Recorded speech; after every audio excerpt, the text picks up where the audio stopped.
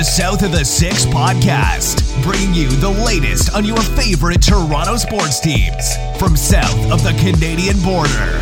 Here's your host, Adam Corsair. Well, some people are pissed off because Game of Thrones ended on a sour note, but a lot of people are happy that the Raptors were able to take Game 3. Welcome to the South of the Six podcast. We are part of the Stadium Scene.tv network and part of the Overtime Media crew. The Raptors' backs were against the wall once again, and they pulled it off, and they're now staring at a 2-1 deficit to the Milwaukee Bucks. Joining me tonight to discuss all things Toronto Raptors, Samson Polk of Raptors Republic and the Rapcast. Samson, dude, how do you feel about that win last night? After any Raptors win, you generally feel good. If they haven't sustained any injuries, the Kawhi thing is up in the air, but I think it'll end up being okay.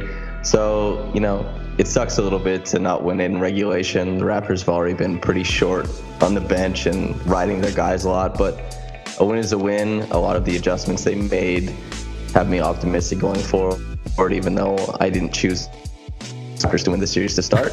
But there's a lot of things to like, and hope springs eternal. I don't blame you. And it's sort of, this is what we've been preparing for, right? Like the entire season, it's been all about load management. It's all about time management. It's always been about getting ready for the playoffs.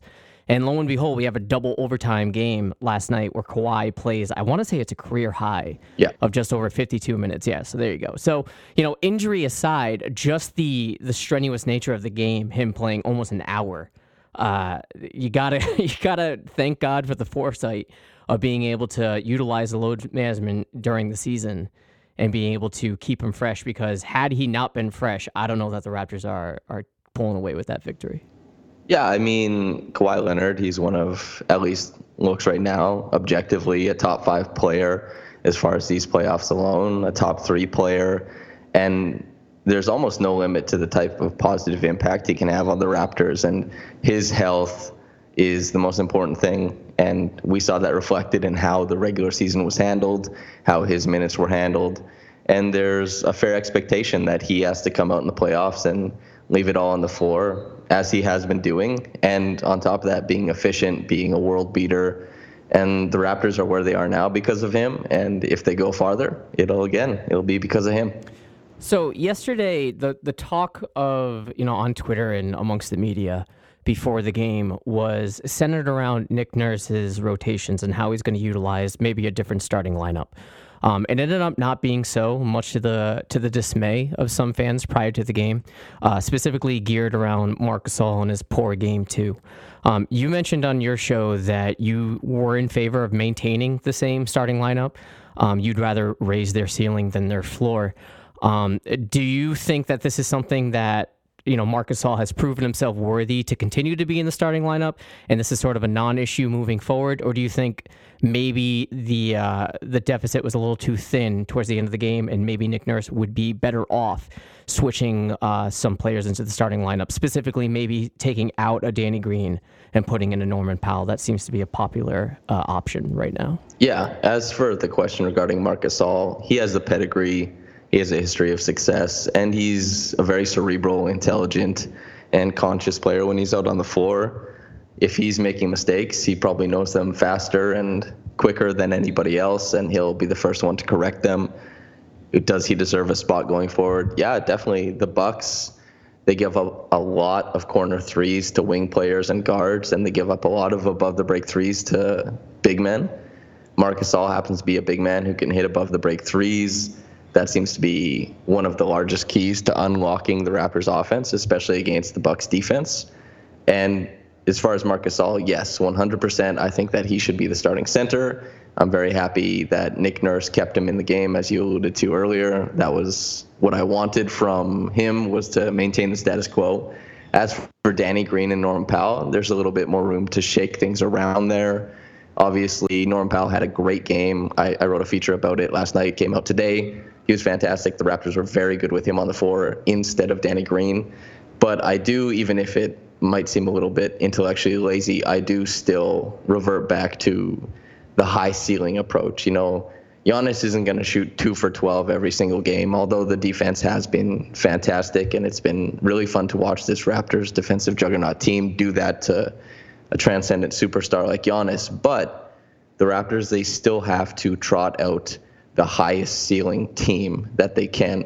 And the same way that Malcolm Brogdon has struck fear into the hearts of the Raptors and Raptors fans alike when he's shooting from beyond the arc, putting up 7 attempts per game for 45% from downtown, Danny Green harnesses the same potential in his game. He could be doing the same thing to the Bucks, provided that he gets out of this funk.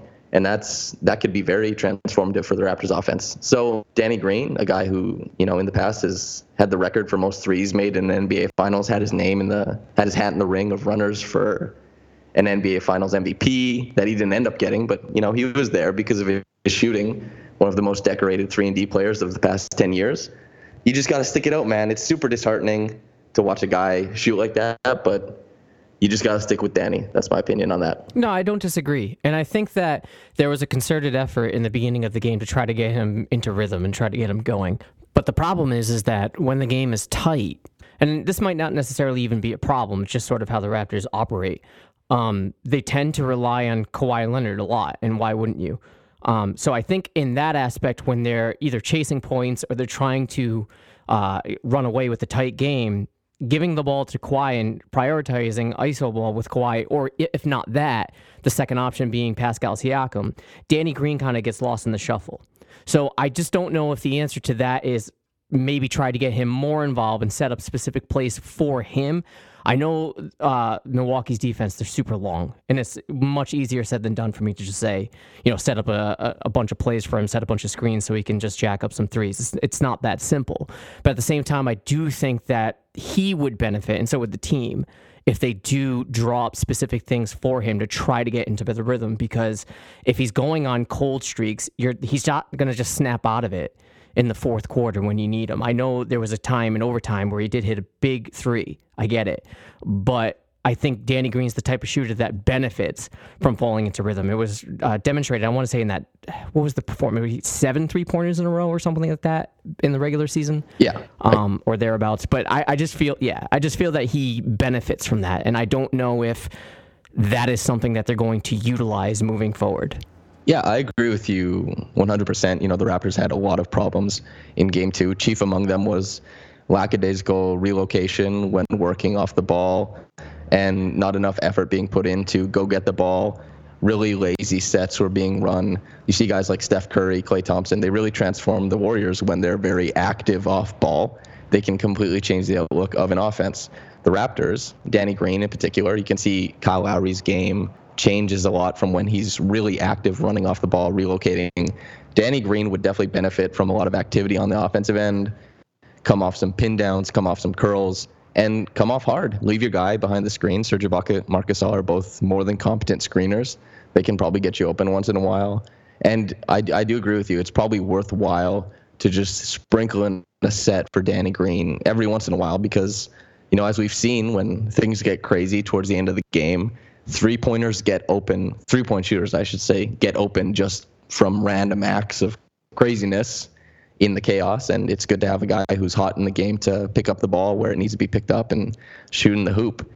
Danny Green, as far as just giving him shots to put up, I totally agree with you. That's not the way to go, but like you said, sprinkle in some sets, see if you can get him going. If not, Norm Powell, he looks like he's going to be effective off the bench going forward. He's really great at attacking a moving defense. And if Danny Green doesn't get it going, just go to Norm Powell. Yeah, that's the direction that I lean towards. I don't know that pulling, Danny Green out of the starting lineup and inserting Norm. I think that for Norm, that might benefit the team, but I think for Danny Green, it would definitely be a detriment because I don't see him being utilized correctly with the bench unit. Like a lot of people reference how poorly the trio of Van Fleet, Ibaka, and Norm have been overall in this playoff run. And I tend to agree with that, but I don't know if things would get any better for Danny Green if he was part of that. So I think having a guy like Norman Powell, who's getting hot exactly at the right time, is useful because you're right. If Danny Green is like laying bricks, then you can pull him quicker and have Norman Powell in there as that reliable scoring option. This is the Overtime Podcast Network. I mean, I don't know what it is about Norman Powell, but anytime he faces the Bucks in the playoffs, I get it, small sample size. But this guy just goes off. I mean, this is reminiscent of 2017. So I guess for that, how sustainable do you think this performance that he's showing is? Norman Powell is typically a guy that, throughout the entirety of the regular season, he's a good option, but he's not someone that you want to lean on. And I don't know if it's the specific matchup against the Bucks that makes him thrive. So do you think this is just merely a Bucks thing, or is he just getting hot at the right time, or both? It's two things. There's two players that are constantly misused by the Raptors organization. That's Fred VanVleet and Norman Powell. And I'm sure we'll get into the Fred VanVleet answer later. But for now, the Norman Powell thing is Norman Powell, and I wrote about this, it came out today, is he's a man of action. His game, when he's successful, is built off of, a decent spot-up jump shot and very quick twitch athleticism that lets him beat a rotating defense. You saw it in Game 3 when he was leading the charge in transition and he was facing three men. He almost lost the dribble. He did a sidestep, clanked the ball off the rim. When he's attacking a set defense, when he's just running at the rim, when there's no help defense, his athleticism is going to lead him to success where he doesn't have to work and figure out how to manipulate the defense, how to turn it. He doesn't have to figure out how to attack it. He's just linear. It's from A to B. And when he's operating in that type of game, he's very successful. And I think that's a formula he can follow. I think it's a formula he will follow. And I think that that's something he can do and something he will keep doing in this series going forward. I don't disagree. And the one thing that I do like about him right now is his confidence. His confidence is at an all-time high, to the point where you can just see it in his rhythm. You can see it in his shooting. But there is some little aspects of Norman Powell that you see throughout the regular season that are bleeding into the playoffs. Yes, he is fearless when he drives and attacks to the rim. And I like that, but there is that, still that Norman Powell touch that he's a little erratic with his finish, and it's not the most reliable of layup finishes. I'd much rather see him do a little jump shot, like a stop jump, sort of like how DeMar used to in the mid-range, because I think that's where he thrives, if not from beyond the arc. Yeah, I think that's where he thrives. And, the numbers are showing it. So far in this series, he's been very efficient. He's averaging 13 points, about 3 boards, shooting 56% from the field and 54% from deep.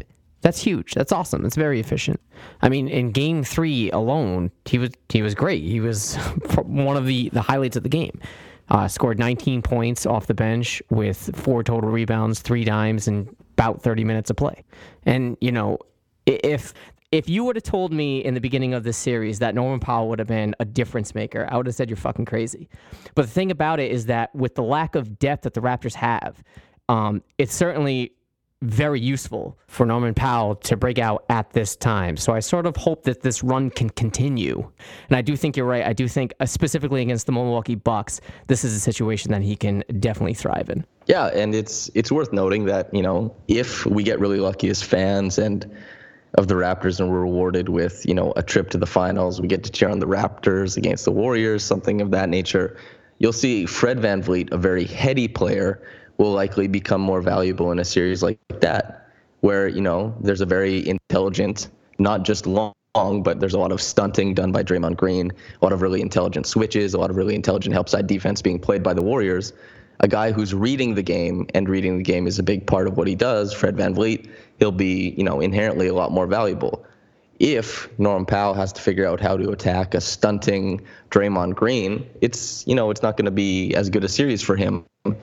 But if the blueprint remains the same against teams like the Bucks, and the reason why he was successful in 2017 as well, when the Bucks were playing Thon McCurr at the 5 a lot of it, and now they're playing Brook Lopez, these guys who are very long at the rim but can get out of place if they're left, too high, either in the paint or out, even above the break.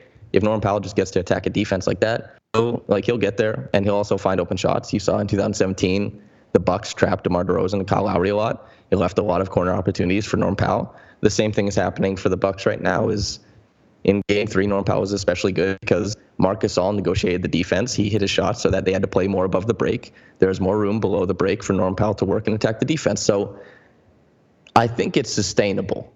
I think it's something he can keep doing against the Bucks. And with OG Anunoby out, this is found money. It's something that's very nice to have. Yeah, it's killer, though, that OG is out. I feel like this is a situation that he could thrive in, man, especially on the defensive end. I mean, he hasn't been that reliable of a scorer this season, but on the defensive end, especially in the playoffs. I mean, when your pedigree was going toe-to-toe with LeBron James and doing it well last season, you're sort of groomed for the playoffs henceforth. Right, yeah, and that was, when I was at the Raptors practice and I was asking Nick Nurse and all the guys about OG, that was my big feature. Unfortunately, it was about how I was predicting OG's future success in the playoffs. I thought that he was going to have a big bounce back after a really tough year. And then obviously what happened to him happened. But I'm in the same boat as you. I'm a big believer in OG's pedigree, especially as a defender. I mean, I found a ludicrous statistic that he defended, I think, a combination of Karis LeVert, LeBron James, Ben Simmons, and Tobias Harris, I believe. So quite a few different types of players. He defended them all for 96 possessions, and I think 8 shots were attempted against him in those 96 possessions. Really crazy. But players don't want to attack him in isolation. He'll never be the mismatch you look for, and he can keep a little small piece of the court on defense isolated, so that the offense of the opposing team just has to work in a smaller area. And he hit the game-tying shot against Cleveland in Game 3 last year from downtown. He's cold as ice. That's true. I remember that as if it was yesterday. That's when DeMar was going crazy, and everyone's hopes were high, and then LeBron James puts the dagger in your heart. Of course. All right. Well, we talked about Fred VanVleet. I do want to get into it because, I mean, this is a notable negative for the Raptors right now. He's sort of been a non-factor and almost a liability throughout this entire playoff run. He's been terribly inefficient this series in particular, averaging only 3 points a game. He's shooting total 4 of 20 from the field and 2 of 11 from deep. And this is not what you want to see from the guy that's supposed to be giving Kyle Lowry some rest. I know that Jeremy Lin isn't a better option on paper, but I mean, I kind of got to think it can't get any worse, could it? I understand the impulse, and I think about it from time to time. You think, I had mentioned that, it'd be really, really such a blessing to have a guy like Spencer Dinwiddie on this Raptors team, that when the Bucks are leaving a lane to the rim, but their help side defense is too intimidating for guys like Kyle Lowry and Fred VanVleet, who obviously are pretty short and not prone to giving aerial assaults at the rim. They can't attack those open lanes to the rim that are being left there, and a guy like Spencer Dinwiddie can.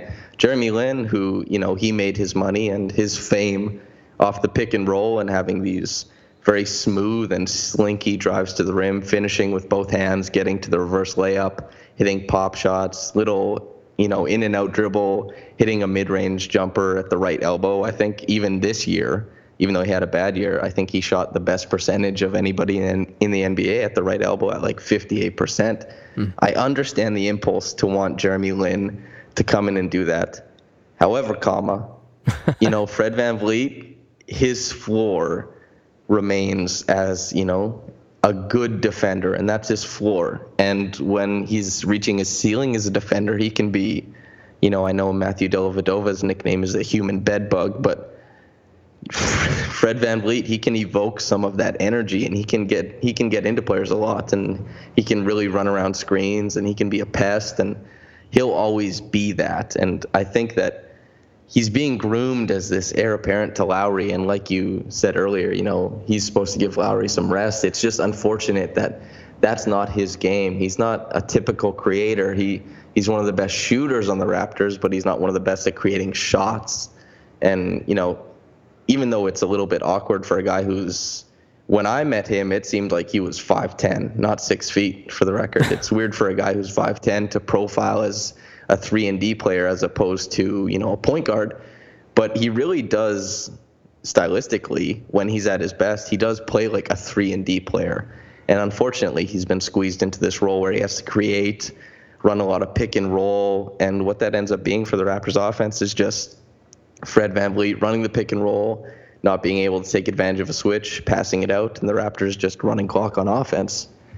And that's equally as frustrating as anything you might see on a basketball court, is just wasted seconds on offense and then a clanked 3. Yeah. But I still think that what he brings on defense and, my wavering faith after watching Jeremy Lin in the latter half of the year when he was on the Raptors, I just don't think that Lin would be able to bring the same amount of value because, I don't think Lin is going to be a game changer on offense as much as it would be awesome if he was. I mean, could you imagine if Jeremy Lin came in and was a small savior for the Raptors? That would be an incredible storyline. Yeah, poetic, definitely. And rightly so. But I don't have faith in it, and maybe that makes me cynical. But for right now, my answer is no. I don't think that's one of the routes they should go with the decision making. I don't disagree. I think that Fred VanVleet, when left to his own devices, it gets a little erratic, and the decision making just isn't there. But if he has someone like Kyle Lowry on the floor with him, it sort of mitigates that lack of precision with the offensive possessions. I think you summed it up right. I think that he's a good shooter, but he's not good at setting things up. And you notice that. Yeah, I mean, I think it's a fair criticism with him that he's dribbling the air out of the ball. There's no really sense of purpose with the possessions. He's just trying to make stuff happen on the fly. I understand that he can get trapped, and he's playing a very big team, as we've already established with the Bucks.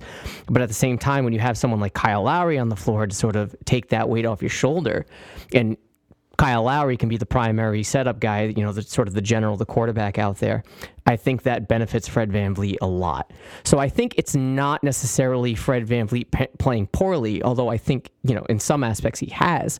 It's also a matter of the situation that he's in. And I think that if, I understand there are going to be times, if not most of the time, that he's going to be on the floor and Kyle isn't. However, if Nurse can, maximize Fred VanVleet's potential by putting Kyle Lowry in there on the floor with him at certain times, I think that would greatly benefit him.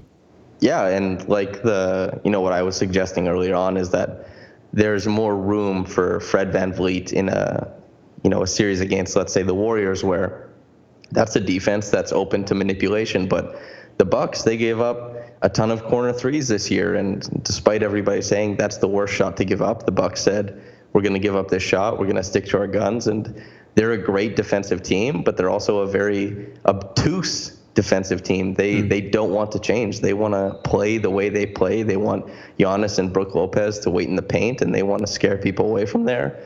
And that's the way they play it. And that's why, like we were talking about earlier, Norman Powell, I think that he can sustain his success. And like you said, Fred VanVleet, who has played poorly, but not nearly as poorly as you might think, it's just a tough matchup for him. He's not built to dominate this matchup. Would it be a lot easier if he made his open shots and a very high percentage of them? Of course, that would massage a lot of the stressors that we're currently feeling with his game. But the Bucks, they've made it their business to shut down those types of actions, and they've been successful so far.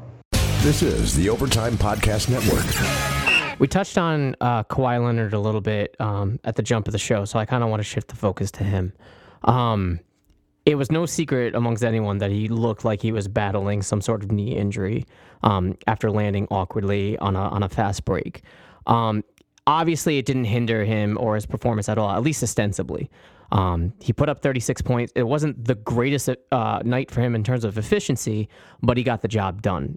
You got to give him credit. 52 minutes. That's ridiculous. So let's just focus on the injury right now. Do you think that this is going to be something that's going to hinder him moving forward? I only ask this because I know he's a gamer. I know he's a beast. But this load management topic has been a thing all year. And I don't know if this is something that he's going to be able to play through as efficiently as we would like. When you do get hurt during a game, it's obviously not going to bother you nearly as much as the next day. And he only has a full day to rest on this. So do you think this is going to be something that's going to hold him back and be somewhat of a detriment to him? Or do you think, come on, man, Kawhi's a beast? There will always be the element, likewise with LeBron, that Kawhi is a cyborg. I had Dave Dufour on the podcast, the Raptors Republic podcast, and he suggested that it could be a degenerative thing in his thigh, which was something. And then you'll hear fans who talk about like toughen up, play all the games. So there's a lot of opinions on both extremes of just how bad it could be or how small it could be. And the Raptors, I know I'm not giving a very good answer to this question. I'm going to appeal to authority. No, it's all right. I'll appeal to authority. And, the Raptors, they're famous for having a great training staff. They've been talked about a lot this year. Obviously, we've alluded to the load management elephant in the room, and they've been a point of discussion, and a positive one, at least as far as how they've been discussed. And I guess I just have to trust in Alex McKechnie and co over there that they'll take care of Kawhi Leonard. Kawhi Leonard, at least in the past year and a half, has been brutally honest with the teams he's been on about his health, and he hasn't compromised anything as far as how he was feeling. He came back for that small stretch with the San Antonio Spurs. Then he never played for them again, and it was because of he wanted to be healthy. So if Kawhi's playing, I totally get you saying he's a gamer. But if he's playing, I think it's because he's okay to go. And maybe that's a bit too optimistic, and I'm underselling the darker side of sports that would have an NBA player kind of destroy his body for an Eastern Conference Finals game. But I think and I hope that everybody on the Raptors is responsible enough to put his health first, but also with the caveat that, God damn, I hope he plays, because it's very, very important. Yeah, no doubt. I don't think that this is going to keep him out of the series at all. I think that, if anything, he's going to play through it. I just worry that, I guess it's more annoying when it comes to, the whole not knowing aspect, because this is an enigmatic figure that we've been dealing with all year. And, there is frustration built around the load management. I was, under the mindset that I understand it and we're playing for the big picture, that being here. But I also, in the back of my mind, there was some sort of itch, right, saying, well, there are no back-to-backs in the playoffs. That's true, but once you get to the Eastern Conference Finals, it is every other day. So I don't know if this effectively prepares him properly to, for the physical aspect of a playoff series, especially the Eastern Conference Finals, especially coming off a series against Philadelphia heading into Milwaukee. I mean, that's 10 rounds with Mike Tyson right there. So I do hope that this isn't going to be something that hinders him. I don't think it will. I think he's going to play through it because, if anything, we have evidence that he will with Game 3. But at the same time, it's something that I'm going to keep my eye on, right? And I don't think it was talked about enough. And I think he's properly, shutting it down and saying, it's playoff basketball. Everybody deals with their ailments here and there. It's not perfect. But at the same time, we rely on him. And I say we. The Raptors rely on him so much, and it shows. So if Kawhi Leonard is not 100%, and you mentioned it at the jump that you don't see them walking away with this series, that's going to spell trouble for the Raptors for sure. Yeah, even more so than what Nick Nurse or Kawhi say about his health. I think what made it so that people didn't talk about it as much is a dunk in transition from above the dotted line. I think those, just the fact that he came and he had that type of explosive takeoff before he had that left-handed jam over Nikola Mirotic, that speaks to people, and you address during the game it doesn't feel so bad, and there's adrenaline and all that type of thing. But I think he'll be okay. Could just be optimism though. No, I think that's fair. I think that every Raptors fans want to believe that he's going to be okay. All right, another player that I want to touch on, and we can wrap it up after this. I want to touch on Pascal Siakam. The dude had 25 points.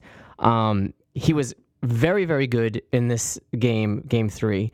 I know a lot of people were ragging on him for those 2 missed free throws. It didn't end up really, putting the Raptors in that much of a deficit. You do want him to make those, especially in clutch situations, to close out the game. And it was costly, but I think he more than made up for it later on by nailing the 2 in the double overtime. So how do you feel about him moving forward? I know he's been up and down. He hasn't been as flashy as he has been in the regular season. And again, against a long team like Milwaukee, especially guarded by Giannis a bunch, that's to be expected, but you got to like what you've been seeing from him. Yeah, I'll preface this with maybe too long of a preface, but we do grades after every game at Raptors Republic. We give players grades, and anytime I do that little segment of, Raptors Republic, I generally lean probably a bit to A+ happy for Pascal Siakam. And there's a small part of me that isn't able to objectively view him as a guy who misses 2 free throws, because I view him as Pascal Siakam, 7.6 points last year, leader or, integral cog of the bench mob. And he's out here pouring in 25 points in the Eastern Conference Finals. He's defending at an all-NBA level. He's been defended by Joel Embiid in the past series, Jonathan Isaac in the series before that, and Jonathan Isaac, who is no slouch and probably will have a decent case for most improved player next year for himself. And this, in this series, he's being guarded by Giannis Antetokounmpo. He's done so many things this year that missing 2 free throws, it's flippant for me. It doesn't even matter. and I know it should, but because of who it was, because of how good Pascal has been, because of how unwavering his game has been. We saw him attacking Giannis off the dribble last game.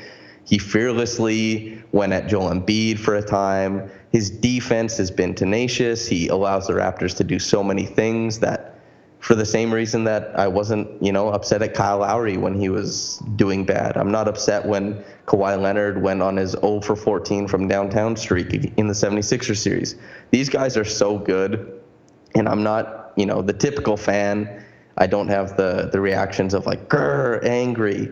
I have that. I step away and I see Pascal Siakam as this glowing light in the Raptors franchise. And maybe that sets up my answer, right, is what do I think of Pascal Siakam? I think he's wonderful and terrific, and I love what he brings to the team. And I think even more so than Kyle Lowry, he is the incentive, along with, the city of Toronto and the great management. He's the incentive for Kawhi Leonard to stay.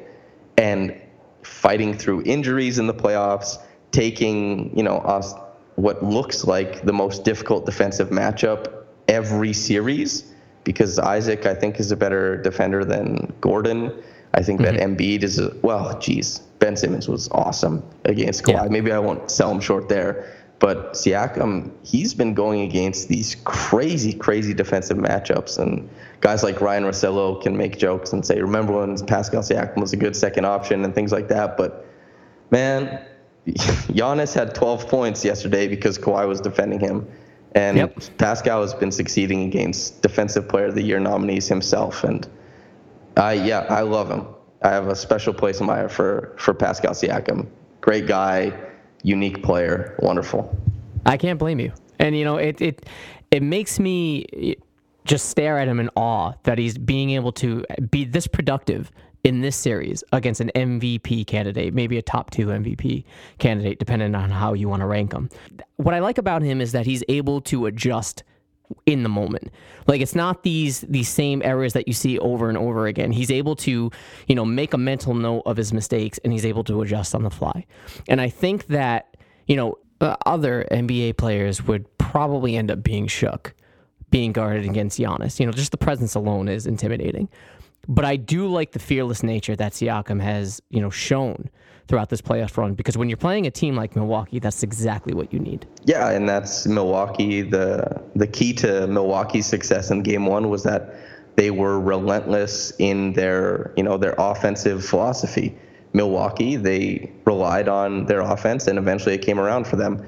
Pascal Siakam, bless him, he doesn't give up. He just keeps looking for a way to do it. And we've come a long way from where he was last year. And now he's seen as a scorer and this wonderfully crafty low post scorer, this terror in transition, which he is all of those things. But the first great thing that we saw out of Pascal Siakam as part of the bench mob and when he first came into the league was like, wow, he's fast. But the second thing to me was always that he was an exceptionally good passer for his position and his physiology, his makeup, like how he plays.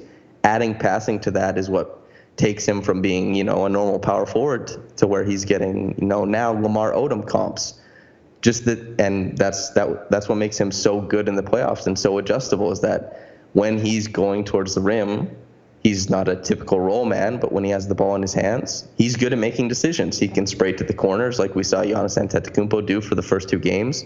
He can spin, he can find guys above the break, and he can make drop-off passes. He reads the defense. He doesn't just, like we were saying, Norm Powell, just attacks the weak side.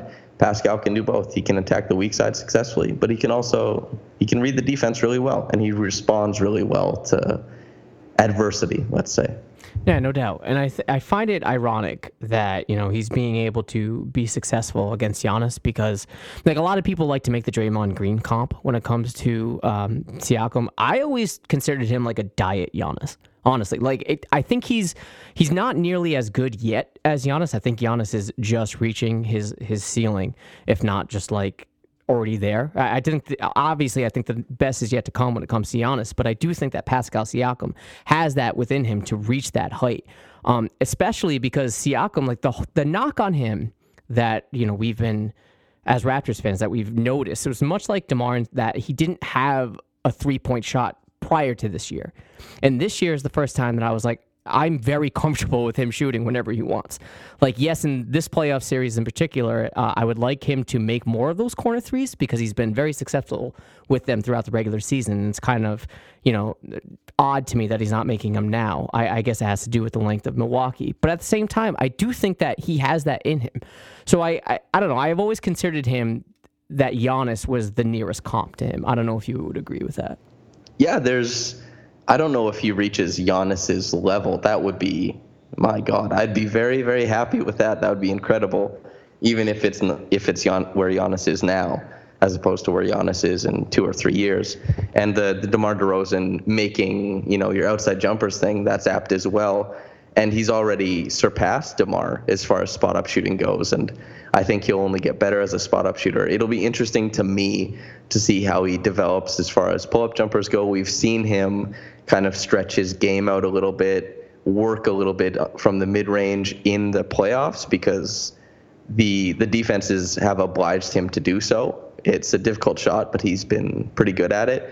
It's just his shot mechanics are not good for pull-up jumpers because he aligns his toe tap with the start of his jump shot, and it's a very soft toe tap that is, symmetrical with spot-up shooters, not pull-up shooters, and that's why I think he shot not as well after he had his calf injury on his right leg. Right. Not to get off on a tangent, right back to the shot mechanics thing, but it'll be interesting because you've seen on any pull-up, his right leg is a lot farther out in front of himself than his left leg is, and it's because he lines that right side of his body. It'll be tough for him to work out how to become a very good pull-up shooter, at least if he's going to be the type of, I guess, first option on offense where he will meet defenses in the middle and he won't be passing out of it. He'll be looking to score like Kawhi Leonard does. So I think, like you said, it's very encouraging to see Pascal do what he can from three. I think he'll continue to improve in that area. Obviously, at the rim, he's kind of one of a kind with how well he finishes, the type of moves he has there, counters at the rim. But I'm very, very excited to see how he responds with his mid-range game. And that's probably what takes him from being, a Giannis light to being a Giannis, even though Giannis doesn't have that in his game. But Pascal doesn't have the inherent physical contributions that Giannis does. This is the Overtime Podcast Network. All right, let's move on to Game 4. I do want to note that we did talk about the changes that Nick Nurse was, sort of alluding to in the beginning of the show, and how, everyone assumed that the starting lineup would change. It ended up being the defensive matchups that changed. And I think Kawhi guarding Giannis was a huge part of why the Raptors were able to run away with this one. Like you said, he limited him to 12 points. That's no easy feat, but this is Kawhi Leonard we're talking about. So assuming that these defensive changes are still active on the Raptors and Kawhi is the primary defender against Giannis, do you like their chances in Game 4 that they'll be able to defend home court again and tie this at 2? Or do you think that Milwaukee's going to come back with a vengeance and they're out for blood? I do really, really like their chances to tie things up. I think it's like we talked about, not to go right back to that, but Kawhi being able to play healthy is really important, because to handle Giannis on defense and also to expect what we've been expecting, which is 30-plus points every time Kawhi Leonard steps onto a court on offense, that's a lot to ask from a guy. He has to be healthy. And outside of the Giannis matchup, the Kawhi-Giannis matchup, I really, really love the Pascal Siakam on Bledsoe matchup. And even more than that, I love Kyle Lowry on Chris Middleton. There are certain sensibilities in Chris Middleton's game that he really leans towards very, very chucky types of shots. And I love Chris Middleton. He's a great player. But giving him Kyle Lowry in the post seems like too much for him to turn down. And that's a perceived mismatch. And it might not be a definitive mismatch the way that Bucks and people who aren't, I guess, acquainted with Kyle Lowry's post defense think it might be. And, you know, the Raptors completely unlocked the Wizards last year when they put Pascal Siakam on John Wall. When they played the Oklahoma City Thunder in the regular season this year, Pascal Siakam had a half of basketball as Russell Westbrook's primary defender. He does an awesome job of Bledsoe, and being able to play off of the worst shooter on the floor for the Bucks most times and just float on defense has made Giannis's driving game far less potent. And not only that, but it's made Giannis's passing a lot more difficult, because we saw in the first two games Giannis would just feign a drive towards the paint. He'd put his head down, and then the Raptors would collapse, and Reggie Miller calls it building a wall. And the Raptors collapse, they'd build their wall, quote unquote, and then Giannis would spray to the corners. Giannis is a good passer. He can make those reads. It gets a lot tougher when you have a rangy defender like Siakam waiting, and you're probably fine with Eric Bledsoe being the release valve from downtown for the Bucks offense. So, man, I can't tell you how much I liked those adjustments for Nurse to make. I was really happy with what he did. Really, if you're looking at that like, hey, that's my coach, I was proud of those adjustments. I thought they were very, very smart. And they make me very, very positive and confident going into Game 4. If the Bucks don't have an answer for that, it gets really hairy for them. You know, they're heavy favorites in this series, but if that has the potential to be the mismatch and the matchup, you know, the big adjustment in the series, the same way that putting Joel Embiid on Pascal Siakam almost took out the Raptors in the Eastern Conference semis, this set of adjustments for the Raptors can make them the David to the Bucks Goliath. Yeah, no doubt. And look, Nick Nurse caught a bunch of shit throughout this entire playoff series. Maybe not so much against Orlando, but definitely against Philly. Not all of it unearned. I do think that he made a grave mistake in Game 6, not against Philly, that is, not matching up Gasol with Embiid like second for second. I think that was the key. I think he needed to do that. His timeouts, especially the timing of the timeouts, have very much improved. I like that he's stopping runs and stopping momentum more.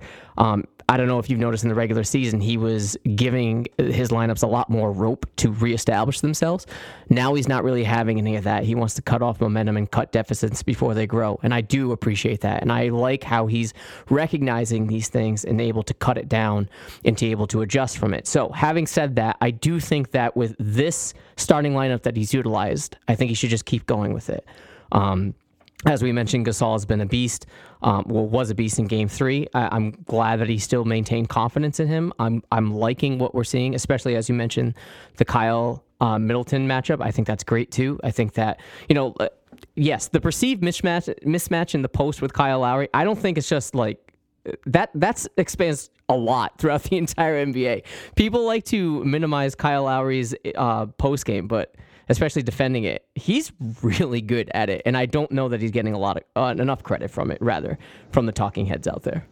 Yeah, I think maybe it's attached to the guy tore his ACL, never had it repaired, just strengthened everything around it. Maybe in his efforts to strengthen the ACL, he just went to some one-punch man, super strength version of himself, and he just can't be moved in the post. And perceived mismatch is, it's apt, and I'm not meaning to pat myself on the back, just the term, it really is meaningful to Kyle Lowry, is that he's been posted up so many times that it's this little niche market in Raptors jokes that every time he's posted up, we all start collectively giggling in all our different houses all around the world, because we know that it isn't a mismatch, and that's right. That's just not how it's going to work out. And Kyle Lowry, and again, to bring up the Middleton matchup, which I really love, is that Chris Middleton is fantastic going off the ball. He's really good coming off pin downs. He's really, really slinky on curls, but he's not particularly potent running the pick and roll. So you're not going to have Kyle Lowry getting caught up on screens with Middleton coming downhill, pulling up for a little stop and pops. Middleton does a lot of his work in the corner offense or the pick and roll, taking little dribble handoffs, things like that. And another benefit is when Kyle Lowry is defending in the corner and he's in the back end of the defense, he directs traffic. That's an underrated part of Kyle Lowry's role on defense. Is he's very, very good at yelling out directions for guys to maintain their angles, how to how to defend the closeouts, how to funnel guys towards the right defender, things of that nature. And instead of having Lowry at the point of attack, which he hasn't been a very effective point of attack defender for a couple years, but as a team defender, he's very elite, and he means so much along with Marc Gasol to what the Raptors are doing. Yeah, the only way that I see this getting iffy for the Raptors, especially for Game 4, is if Milwaukee does what I suspect they'll do, and they'll put Brogdon in the starting lineup in favor of Mirotic. Mirotic, the shooting is definitely still a threat. He's able to stretch the floor because you don't want to leave him open by any means. But if you look at the playoff numbers, specifically in this series, it's not great. I mean, he's shooting 20% from three, 37 from the field. He's regarded as a 3-point shooter. That's what you bring him on your team to be. In a series, he's shooting 20% from three. I don't know that you want to trot that out in your starting lineup. I think Brogdon has definitely made a case to get in there. So if that happens, I don't know. I don't know that I trust Danny Green entirely to be the primary defender against Brogdon as he's been against Mirotic. Yeah, that's 100% the problem. Prior to the playoffs starting, I thought that Brogdon would be getting back in the later stages of the Eastern Conference Finals, and I picked the Raptors to go to the finals. But when it came time to pick, and Brogdon, when this series started and Brogdon came back, his presence changed my prediction. I thought the Raptors would win if the Bucks didn't have Brogdon. Now that they do, and he's playing really well, I think that changes the complexion of the matchups. And when I was on the Buck the Trend podcast, I'll shout those guys out. When I was previewing the podcast, I had said that Brogdon not starting and Mirotic starting is a very big bonus for the Raptors. That's a great matchup for the Raptors, and they weren't able to take advantage of it. And if Brogdon enters the starting lineup, that gets pretty hairy for the Raptors. That's going to be very, very difficult to defend. And I know Danny Green has been great on defense for a very long time, but Brogdon is very, very good. And adding a guy who's that lethal to an already very good starting lineup, and you're losing Mirotic, who is a bit of a liability on defense, it's tough, man. I totally agree with you. That's the adjustment that the Bucks are probably going to make. Well, hopefully they didn't listen to this podcast and they're blind to it or deaf to it, or however you want to put it, and they keep trotting out Mirotic. I think that would benefit us, as you already mentioned.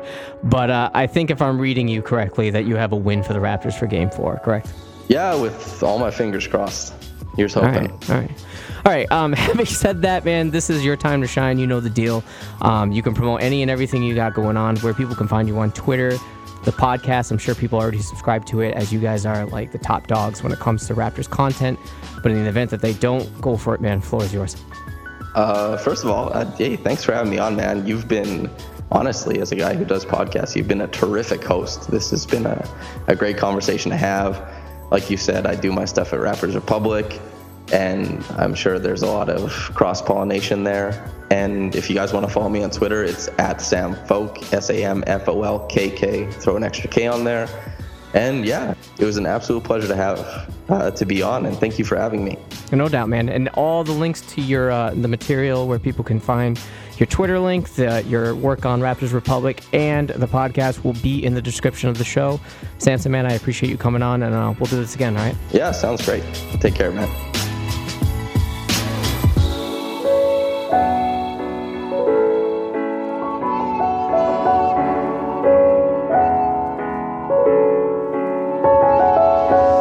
Thank you for listening to the South of the Six podcast. Don't forget to follow us on Twitter and Instagram @South of the Six, and subscribe to our show. We're on Apple Podcasts, Google Podcasts, Stitcher, Spotify. Yeah, we're everywhere. While you're at it, if you liked what you heard, do us a solid and leave us 5 stars and a quick review.